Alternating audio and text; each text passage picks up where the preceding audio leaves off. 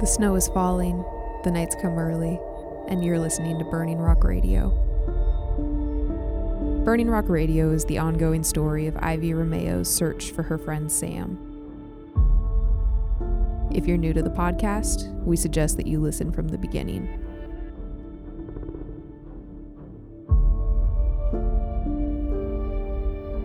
Chapter 25. The Sun Kept Setting. June 2002.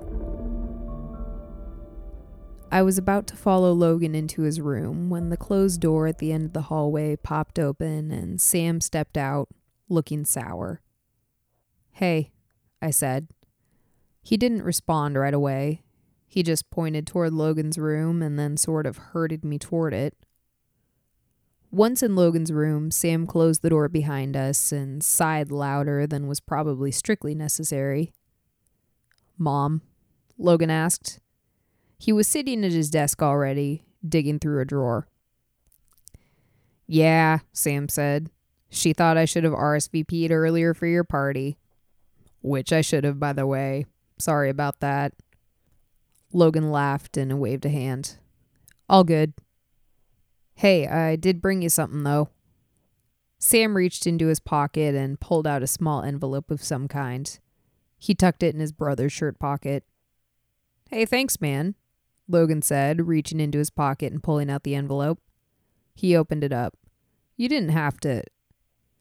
He cut himself off, and a clearly unimpressed expression took over his face. "This is a coupon for a buy one, get one free at your ice cream shop," he said. "You're welcome," Sam smiled smugly. "Great, thanks. I guess I'll have to use this when I come down for Halloween." "Oh no, it'll totally be expired by then," Sam replied. "You're coming to Burning Rock for Halloween?" I asked. "Oh yeah." Logan's face brightened, seeming to have already forgotten Sam's slight.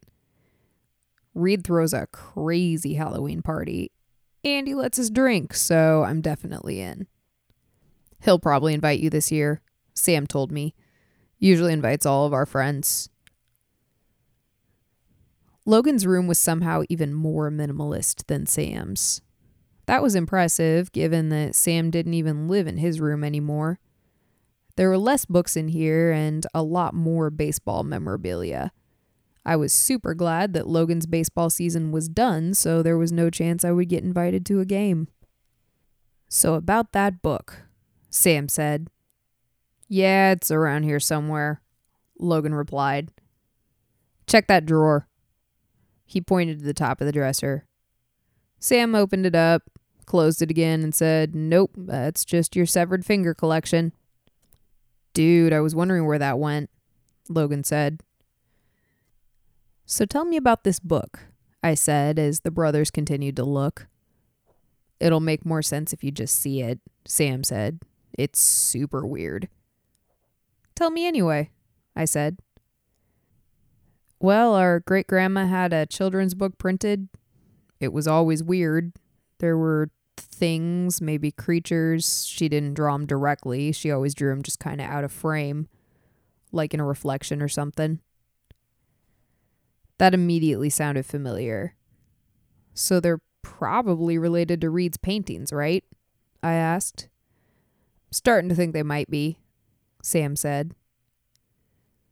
I wasn't liking where this was going. I phrased my next question carefully, uncertain of how much Sam had told his brother. "Do you think there are people in your family who believe that the monsters are real?" "What?" Logan asked before Sam could reply. "No, come on. I mean, my family is crazy, but not crazy, you know?" I knew Logan didn't mean any harm by it, but that still struck a nerve. "I'm not so sure," Sam said, turning to Logan. "I'm starting to think our family might believe all kinds of stuff." Logan looked at him funny, but didn't respond. He reached up to one of the high shelves above his desk, and a smile spread across his face. "Found it," he said. He took the book down off the shelf and wiped a layer of dust off the cover. The book was simple enough, the size and shape of one of those little golden books we all grew up with. The cover was tame. It showed a small house with a hill in the background. If the house had been bigger, I might have thought it was Reed's house. The odds seemed good that Reed's house had inspired this art. The Thing Beside Your House. I read the title out loud. That's comforting. Sounds like a normal kid's book. I opened it up. The first page contained a cartoon night sky with a small text box at the bottom. It only took me a moment to realize I was reading a poem. Evening falls on every front. My dear, we turn away. We look to monsters all around to join us in the fray. I'm not sure why we would want the monsters to join us in the fray, I muttered. Oh, come on. Logan folded his arms and leaned back against the only wall with a poster. It was for Jurassic Park 3. Don't fall back on lazy stereotypes, he said. Who's to say the monsters are bad? I thought back to the creature from my dreams, reaching for me, ever nearing, never stopping. It felt bad. It felt like something I didn't want to be around for. I turned the page again, but this time my smile faded. There was a drawing of a little brick building with a tree in front of it. In fact, it looked a lot like my apartment building. But there was something strange about it. There were tentacles in the tree. Sam glanced at the page. That looks like Burning Rock too. It kind of looks like the apartment building, he said. It sure does, I replied, already starting to read the words. They live in sands and whisper words that none of us can say, under floors and under walls, or making marks in sod. Making marks in sod. That sounded familiar. I thought back to the broken and matted patch of grass and debris outside of Lana's window, the spot that looked like something large had slept there for a very long time. I glanced up at Sam, trying to figure out if he was picking up on any of this stuff, or if it was just me. I continued to read. They grant us gifts, they grant us power, they teach us all their ways. They live nearby and pass their power to those of us who stay. What did that mean? What power was this lady talking about? She made it sound like the monsters wanted to help people in Burning Rock. Somehow, though, in this context, even an offer of help felt malicious. Curious, I flipped all the way to the end of the book. If Sam's relative had really written this for the family, maybe it held some kind of strange connection to real life. As crazy as it sounded, maybe there was some kind of message hidden in this kid's book. The last page of the book was definitely weird. It showed several of the monsters in the street, though none of them were clearly depicted. Instead, a mass of tentacles reached up into the sky, and each tentacle was wrapped around the sun so that effectively, together, they blocked out its light.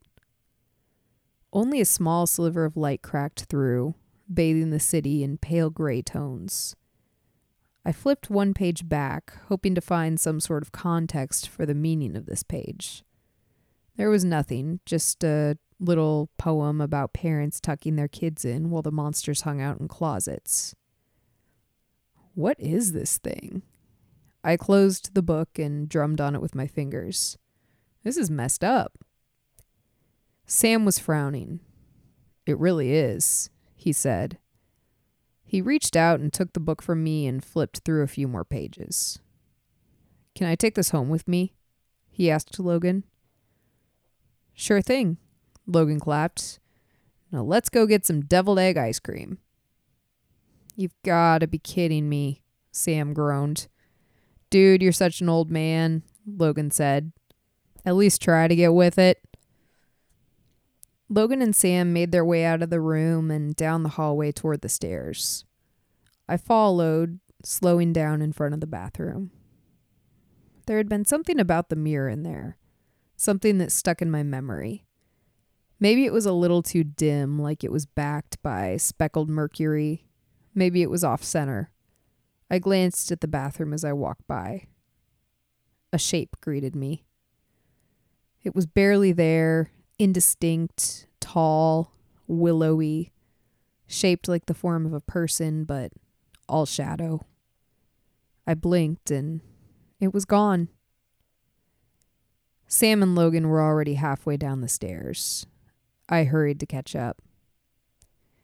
We reached the kitchen and Logan noticed the giant pink box sitting on the island. "That the cake?" he asked. "Let's hope so," I replied. Come to think of it, neither of us had checked the cake before we left. He grinned and pulled a knife out of the butcher block. Sam and I watched him cut himself a slice and proceed to stuff it into a mug instead of put it on a plate. On one hand, it seemed like people normally waited until the cake was served to dig in. On the other hand, this was Logan's party and I wasn't a snitch. Logan proceeded to serve all three of us cake in a mug, and then we went back to the yard. Logan headed off to talk to Donnie and the hacky sack people, and Sam and I sat down in a couple of camping chairs in range of the mister hanging from the Grayson family arbor. We sat in silence for a moment before Sam said, "You probably think I'm a bad brother." It wasn't a question. To be honest, it startled me because I hadn't been thinking about Sam at all. I had been thinking about the shadow person in the bathroom and the way that these monsters, whether they had any basis in reality or not, had taken over a major part of my life. So I thought about his statement for a moment before I answered. "No," I said, and I meant it. It actually reminds me of me and my sister. Saying that out loud, though, I wasn't so sure that it was a good thing for either of us. Sam nodded, leaned back, and closed his eyes. "Do you ever wonder what our lives would have been like if we hadn't met under such weird circumstances?" I asked. Like if Brad hadn't disappeared and Crown wasn't treating us like junior crime scene investigators and I wasn't nocturnal and we were all just college students taking stupid courses we didn't like. "Well, for starters, I think Crown would have turned us into crime scene investigators in any universe," Sam replied. "But I don't know. Except for the really bad stuff, I'm kind of glad it's like this. I would rather try to solve a problem than do another brunch or movie night or whatever." "Wow, you really are in rare form today," I said. Sam rolled his eyes. "I mean, I don't hate movies. I just mean, what's life without a shakeup now and then, right? I mean, I think that's why we both like the city. There's stuff happening here." We stuck around until the sky in the west turned pink and the last of the guests faded into the gray. I had a surprisingly good time talking to Logan and Donnie, but mostly Sam. The last of the guests trickled out and Logan came to sit with us, holding a mug of something that sloshed suspiciously like hot chocolate, even though it was obviously way too hot for hot chocolate. "I'm glad you guys came," Logan said, taking a sip of his drink. He nearly imperceptibly winced, and it went a long way to convincing me of my hot chocolate theory. "Hey man, I'm serious about making it out more," Logan said. "In fact, I think you guys might be seeing more of me." "Oh yeah? Why's that?" Logan asked, and though I thought I detected the practiced detachment of someone who had heard this kind of thing plenty of times before, he seemed kind of hopeful. "I'm moving back," Sam said. So that was that. I tried not to look disappointed. Now that it was becoming more definite, I found myself wondering what would become of our friendship when he moved back here. Even if I moved back, were we going to see each other? Was our friendship a proximity thing glued together by the fragile bonds of a shared sense of humor and mutual mocking? I hoped not, but I had lived long enough to suspect that this might be the case. Logan smiled, though, and said, "Finally getting sick of the perfect coastal views and the seagulls guiding your way to work in the morning?" "Something like that," Sam said. Sam went to find his mom so he could say goodbye. Normally, I would have thanked my host too, but I was a little scared of Mrs. Grayson, and I didn't think I was going to be seeing her again anytime soon anyway, so I opted to hang out with Logan. We sat in silence for a moment, the type that was friendly and not awkward. Then Logan turned to me, wearing a more serious expression than I had seen thus far. "Keep an eye on him," he said. "What do you mean?" I asked. Logan shook his head. "Not totally sure."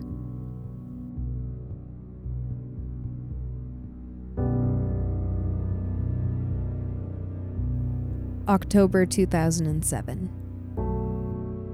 Back then, I hadn't been sure what Logan meant, but maybe now I know. Maybe he'd been warning me that Sam was gonna run. And maybe Sam really had. That would actually explain a lot. Maybe he just decided that he wasn't interested in us anymore. Either way, Logan predicted the future that day, forever cementing himself as a prophet in my mind. The patron saint of deviled egg ice cream and hot chocolate in the summer and restless people who can't seem to stay in one place more than a few minutes. Logan and I ended up talking a lot the year after Sam disappeared. We would call each other and talk about our latest harebrained theories, talk about how neither one of us really knew what to do. I'm not trying to compare what I lost to losing a brother.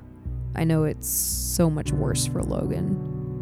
But we understood each other to an extent. We were both so panicked and then determined and then sad. And neither one of us really managed to give it up. We never felt like we could.